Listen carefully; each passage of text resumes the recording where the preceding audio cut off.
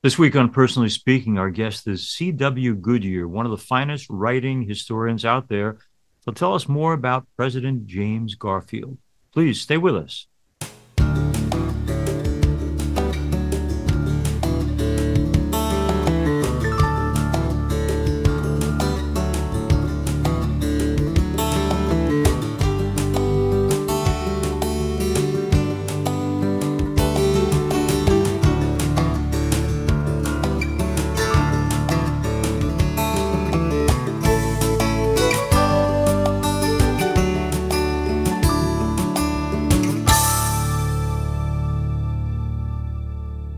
Hello and welcome to Personally Speaking. I'm your host, Monsignor Jim Lisanti, and author C.W. Goodyear joins me now. C.W. Goodyear is a Washington, D.C. based historian. He graduated from Yale University in 2016 with a degree in global affairs. He's written a new book called President Garfield. The subtitle is From Radical to Unifier. It's the first popular biography in almost 40 years about a neglected but fascinating president. Far from simply being a president who was assassinated weeks after taking office, Garfield is perhaps the most accomplished American statesman of the 19th century. He was a national peacemaker whose attempts to heal rifts in the post-war Republican Party resulted in his murder, and a leader whose death brought about the political calm he spent his entire life striving to achieve. C.W. Goodyear is here with us today to tell us about James Garfield, why he's one of the most notable presidents in our nation's history, and how he was a well-intentioned unifier in a great and terrible divided era. Joining me now, I'm so pleased to welcome to Personally Speaking historian and author C.W. Goodyear. We're talking with C.W. about his wonderful new book, C.W. Goodyear, about his wonderful new book, President Garfield. And I've been a fan of President Garfield for a long time, I guess primarily as someone who looks at political figures sometimes as, wow, what might have been because of his short presidency. But you give us a book that tells us it was a very full life, a life well lived and impressive. Let me begin, though, with some more personal stuff. This young man from New Orleans originally ends up traveling the world and being raised in England and Australia. How did that happen? Let's see. Yeah, I was born in New Orleans back in '93, and I left fairly young, which explains, by the way, why I don't have the accent. I was moved to Australia because my dad took a job in a mining company over there, and then that led to this, this odyssey around the world, and it offered a lot. Given the subject matter of your show, it offered a lot of interesting perspective on a lot of different lived experiences and faiths. But my family always very strongly identified as American, and we've never been anything else. And so, looking at how I was raised and then where I ended up in terms of what I do now, you can't help but draw this connective tissue. I just feel this romantic attraction to the depth of our history and a lot of these untold stories, of which, by the way, I'm thrilled to hear you're a fan of President Garfield. There are very few to go around, I'll tell you that. But this felt like a remarkable, compelling, and untold story. That was, this rich American life was eclipsed in so many ways by the way it ended. This very dramatic presidential assassination, the second in our nation's history. So, there are so many twists and turns of the Garfield story. It felt like there was an author to it all, with all the different twists and turns. So I'm glad you enjoyed the book. And happily for President Garfield, he's represented in you by someone who has a great skill at writing. I'm going to tell you what I'm talking about. I find most history books factually, very interesting, but dull as dishwater, as the expression goes. Mm. And the good thing for my people on Sirius XM or my people on the podcast on YouTube, President Garfield, Radical to Unifier, is written in a way which I love, that is highly readable. There are some people who pick up a history book and they say, I'm going to go to, it's a snooze, can't do it. But I guess what I'm wondering is this ability to almost write in a journalistic way that makes us want to read more. Is this something you worked on to become? Is it a natural gift? I think it was something I worked on to become. To be honest, a lot of the narratives, the historical biographies that I really enjoy are ones that put the reader in the scene with the subject, where the sense, the vistas, the colors, the dramatic themes of the moment are tangible to the reader. That was very important to me. That's the way I've always admired authors who are able to conjure those images and who are able to translate that through the page. So that was something that took a lot of discipline. And I'll tell you this is an authorial trick. I'm looking at the shelf right now, but I have a shelf specifically full of books that I've found do that very effectively. And whenever I was having writer's block, inspiration was just an arm's reach away, which I just really appreciate that. Second, and I had a subject who allowed me to write that way. James Garfield was described even before his election to the presidency as being one of the most influential and accomplished Americans in our nation's history. Rutherford Hayes said, and Rutherford Hayes, of course, being another of those forgotten Gilded Age presidents. Right. Rutherford Hayes said, the truth is no man ever started so low who accomplished so much in all of our nation's history as much as James Garfield, not even Benjamin Franklin or Abraham Lincoln. Wow. And when you look at his resume, Garfield's resume, you have Civil War general, young iconoclast congressman, a state senator, a college president, and a progressive abolitionist preacher all at the same time when he was in his late 20s, so younger than me. He authored an original proof of the Pythagorean theorem. He was this accomplished writer, practicing Supreme Court attorney while serving in Congress. It was just an incredible arc. And this is somebody, by the way, who was raised by a single mother. Yes. James Garfield never knew his father, and he was the last president born in a log cabin. So all the biographies of him that came out at the end of his life, they all had the same title. They all said from the log cabin to the White House. But you mentioned at the top of the hour, his life ended before it realized its full potential. But when I was writing this thing, I did want to give credit to what had already been accomplished in that incredible life, rather than what could have been. I wanted to focus on what already had been. Let's talk a little bit about another dimension of, you just mentioned it, him being a popular preacher as well. I'm always intrigued that anybody in politics, one that would become president, would be focused on anything religious. I mean, I'm thinking in my time, a guy like Al Sharpton would run but not be taken seriously. Pat, what's his name? The guy who just died recently. Pat Robinson, of course. Oh, right. I'm thinking of Governor Mike Huckabee. These are all people who had careers as preachers, and people listened to them to a certain extent, but for elective office, not so much. Back then, would it have been a hindrance or a blessing to say, and I have a history as a preacher man? Well, what I would say was it probably depends on what specific stream of the Christian faith you would follow and the sectionalism of that associated. For Garfield, it was actually very useful. He was a member of the Disciples of Christ movement, which in his area of Ohio, the Western Reserve, today known as the Cleveland area, that was a popular faith. And that was honestly, electorally, that was good news. That was, not only because it was the same specific church that a lot of his constituents were in as well, but also because at a very young age, what the Disciples of Christ, the way that they're structured theologically, it puts a lot of initiative for careful ideological debate and then public debate on its laity. The Disciples of Christ lacked a formalized clergy for much of their history.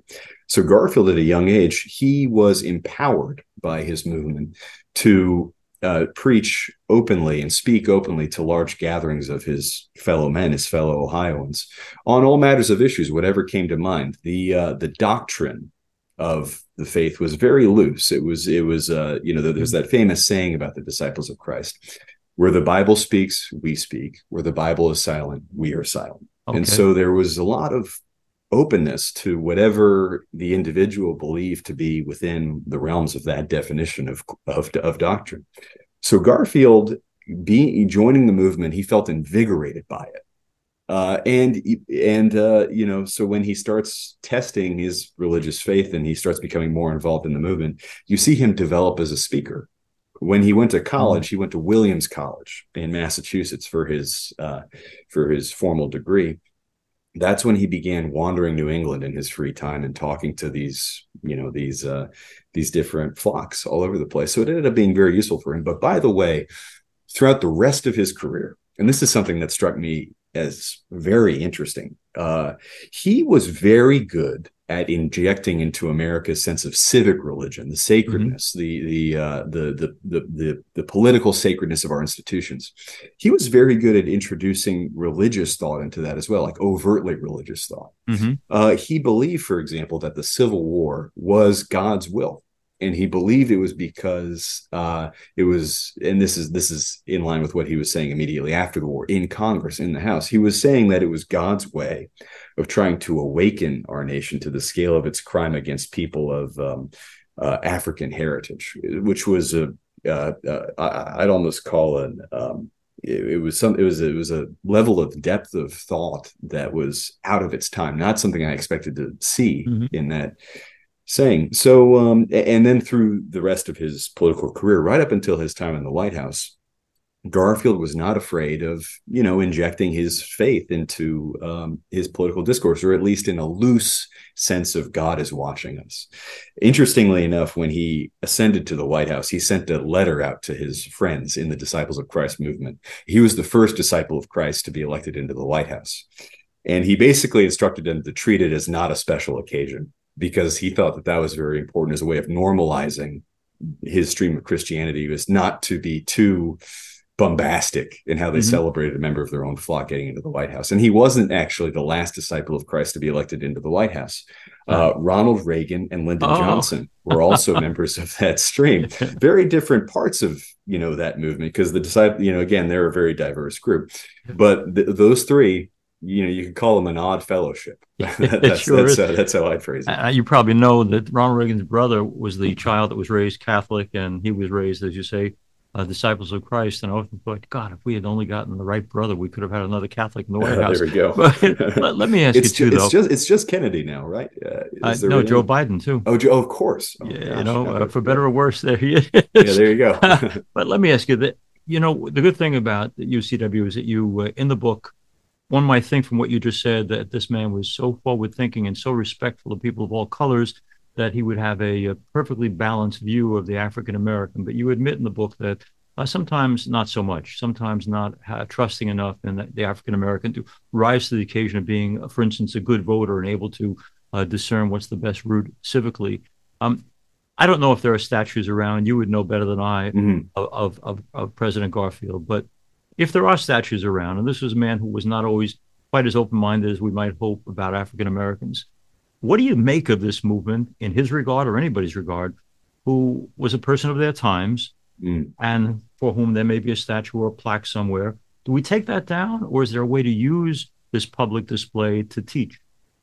Yeah, that's a very good question. And I will start by saying history is always a very fluid thing. Yeah, The yeah. way the way we teach it varies literally generation by generation. And in some ways, it's a corrective process. The errors of one era, whether in not acknowledging a part of our history or acknowledging a dubious part of our history, the next generation iterates on how those, lessons are taught. Mm-hmm.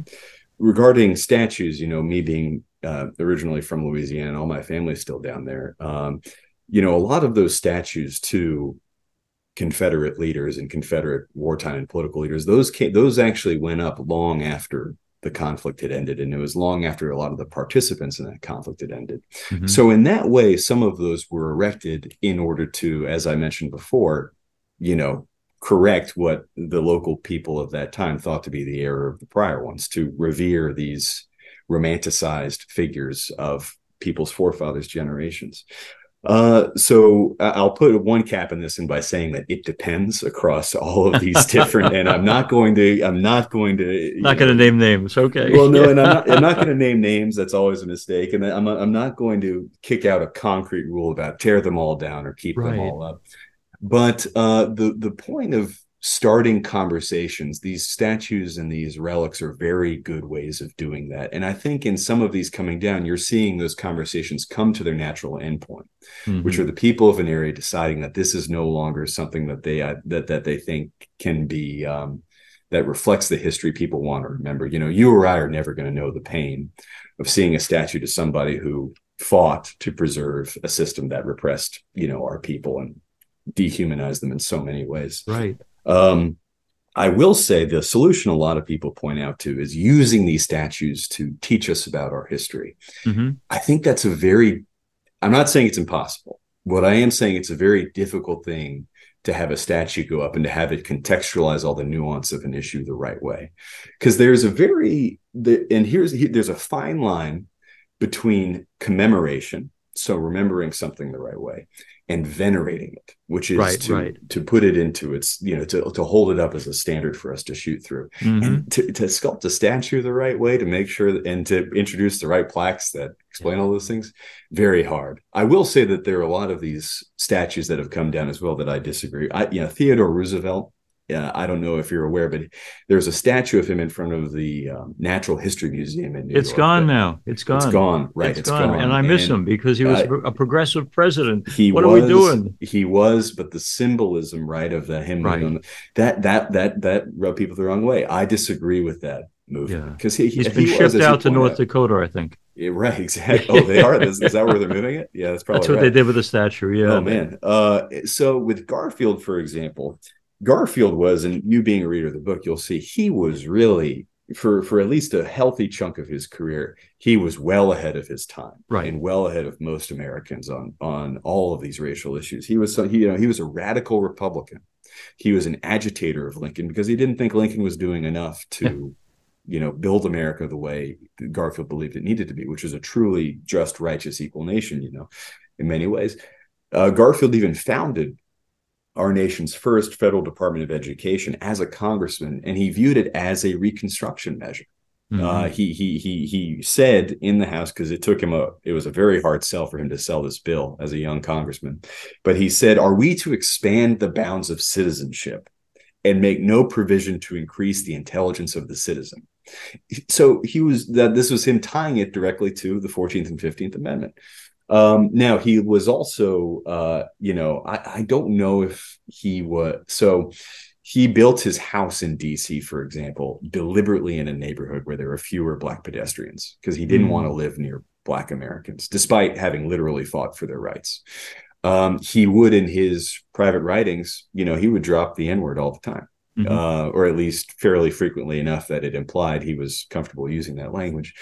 And then, of course, he was a participant, and the rare participant, in both the rise and then the collapse of Reconstruction. That's how long his career was, and that's how flexible ideologically he was. By the end of his career, he was no longer this young iconoclast. He was somebody who believed that politics in America was the art of the possible. But he still held great hope for this future America of, true equality and justice. And he was very sad over the failures of his nation to secure that during his lifetime. So I know where a lot of the statues are. I don't know where all of them, because a lot of things are named after James Garfield. But I would probably, I'd cap this off. You kicked off. This is the first time I've ever been asked this, by the way. So thank you for doing that. Despite the whole book tour. But I will say, I'll say that every community should decide these things for themselves in the community they are. But for James Garfield, you'll always count me as somebody who's going to lean very heavily into the keep it up argument, because he was, he was noble on all these issues in many ways where it was very hard to be. From radical to unifier, I want to talk about President Garfield, the book, and I'm delighted that C.W. Goodyear is our guest today. I'm personally speaking. Something that intrigues me, you write about this in terms of his defense or protection for Rutherford B. Hayes. Obviously, he wanted him to be elected, and Mr. Tilden has the popular vote, so he seems to win the election. And when that happens, we're told that Republicans like Garfield believe that Tilden's victory, is because of a rebellion, Catholicism, and whiskey. Yes, so, yes.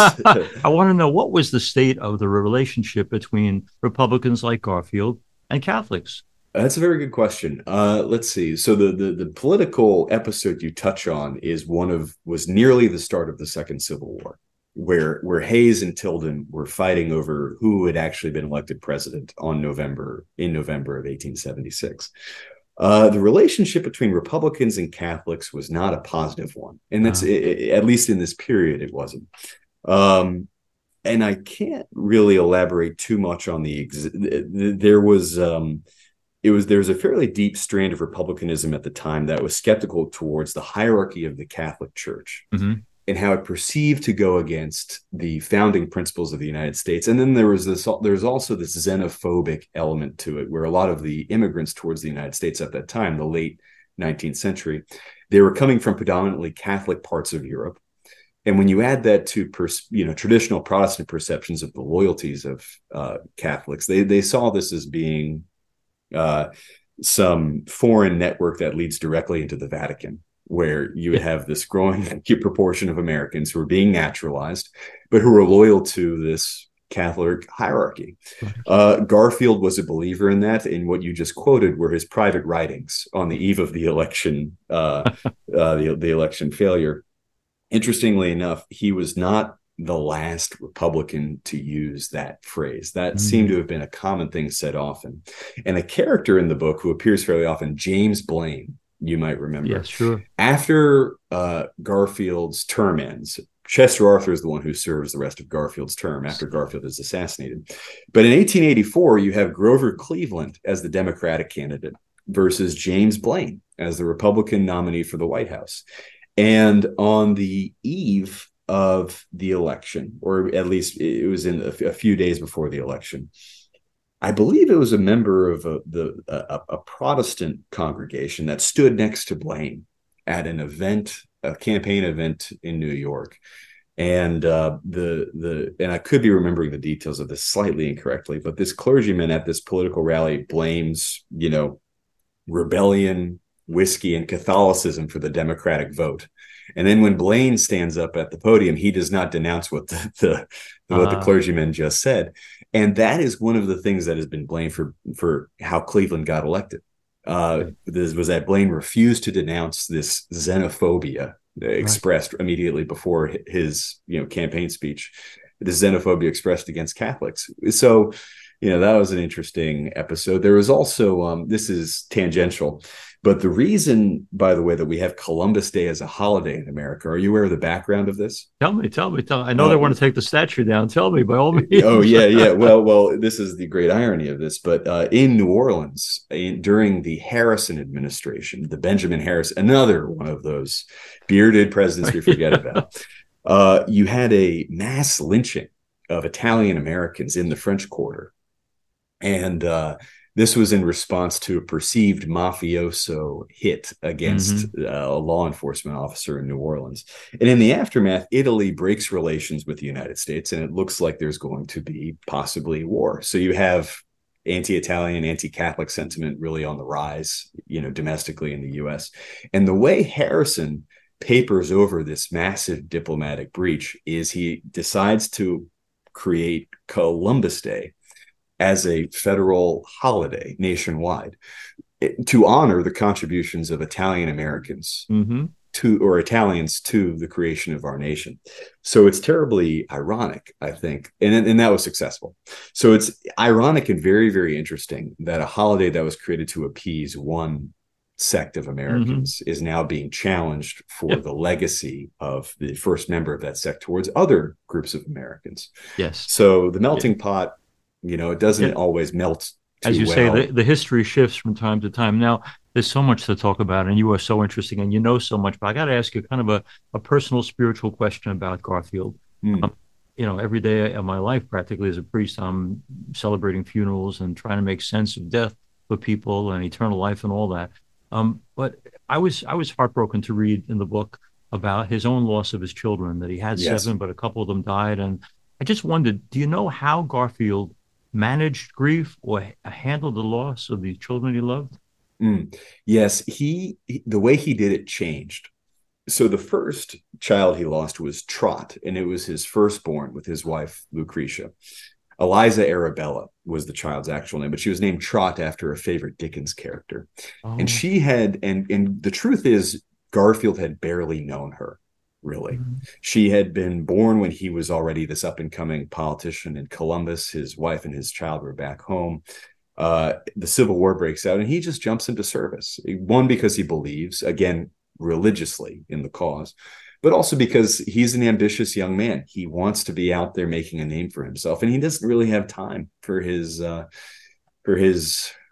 wife and his child. The child forgets what he looks like, and Lucretia, his wife, later writes that of their first 5 years of marriage, they only spent like 6 weeks in each other's presence. So it was, and when Trot died, she died of apparently, it was a mysterious ailment, but Garfield returns for her burial, and then he's immediately off to Washington for another. So he throws himself into his work. And as he's in Washington as this young wartime general, he's hanging out with Secretary of War Edwin Stanton. And he's seeing Edwin Stanton's young children, and he's remembered faintly of his own child. And he's writing home to his wife, Lucretia, of his grief. But he's not acknowledging it, really. He's not going back to be with his wife. And he's just throwing himself into his work. That is his cure for grief for much of his life. And then you fast forward about a decade and a half. Nettie. And another child dies. And he has had several children by this point. But Nettie, one of his sons, dies of whooping cough. And when Nettie dies, Garfield takes the rest of his children down to see the body. And he grieves with his family collectively over their son's, grave. But then work intervenes again, because this is during that conflicted election of 1876, and Garfield throws himself into his political work. But he's a much more efficient mourner by that point. And I should mention, to cap this all off, his entire life is a story of hard work. That is his cure for everything. I love in the book, C.W. talks so much about stolen elections and fake news and all the rest of it, stuff we're still coping with even now. The book for our viewers and our listeners is President Garfield. The subtitle is From Radical to Unifier. C.W. Goodyear is wonderful in that, obviously, if you've been listening to this interview, he knows his history backwards and forwards, but he writes in a way that a good journalist would, which is to say, you want to read it. You want to turn to the next page. He makes history exciting, which is a rare and wonderful gift he has. I hope he'll be writing books for many years to come, but I thank you for this book and for all that you will do in the future, and for making clear why history is so vitally important, and why President James Garfield is a man worth looking at again. Thank you, C.W. Thank you so much.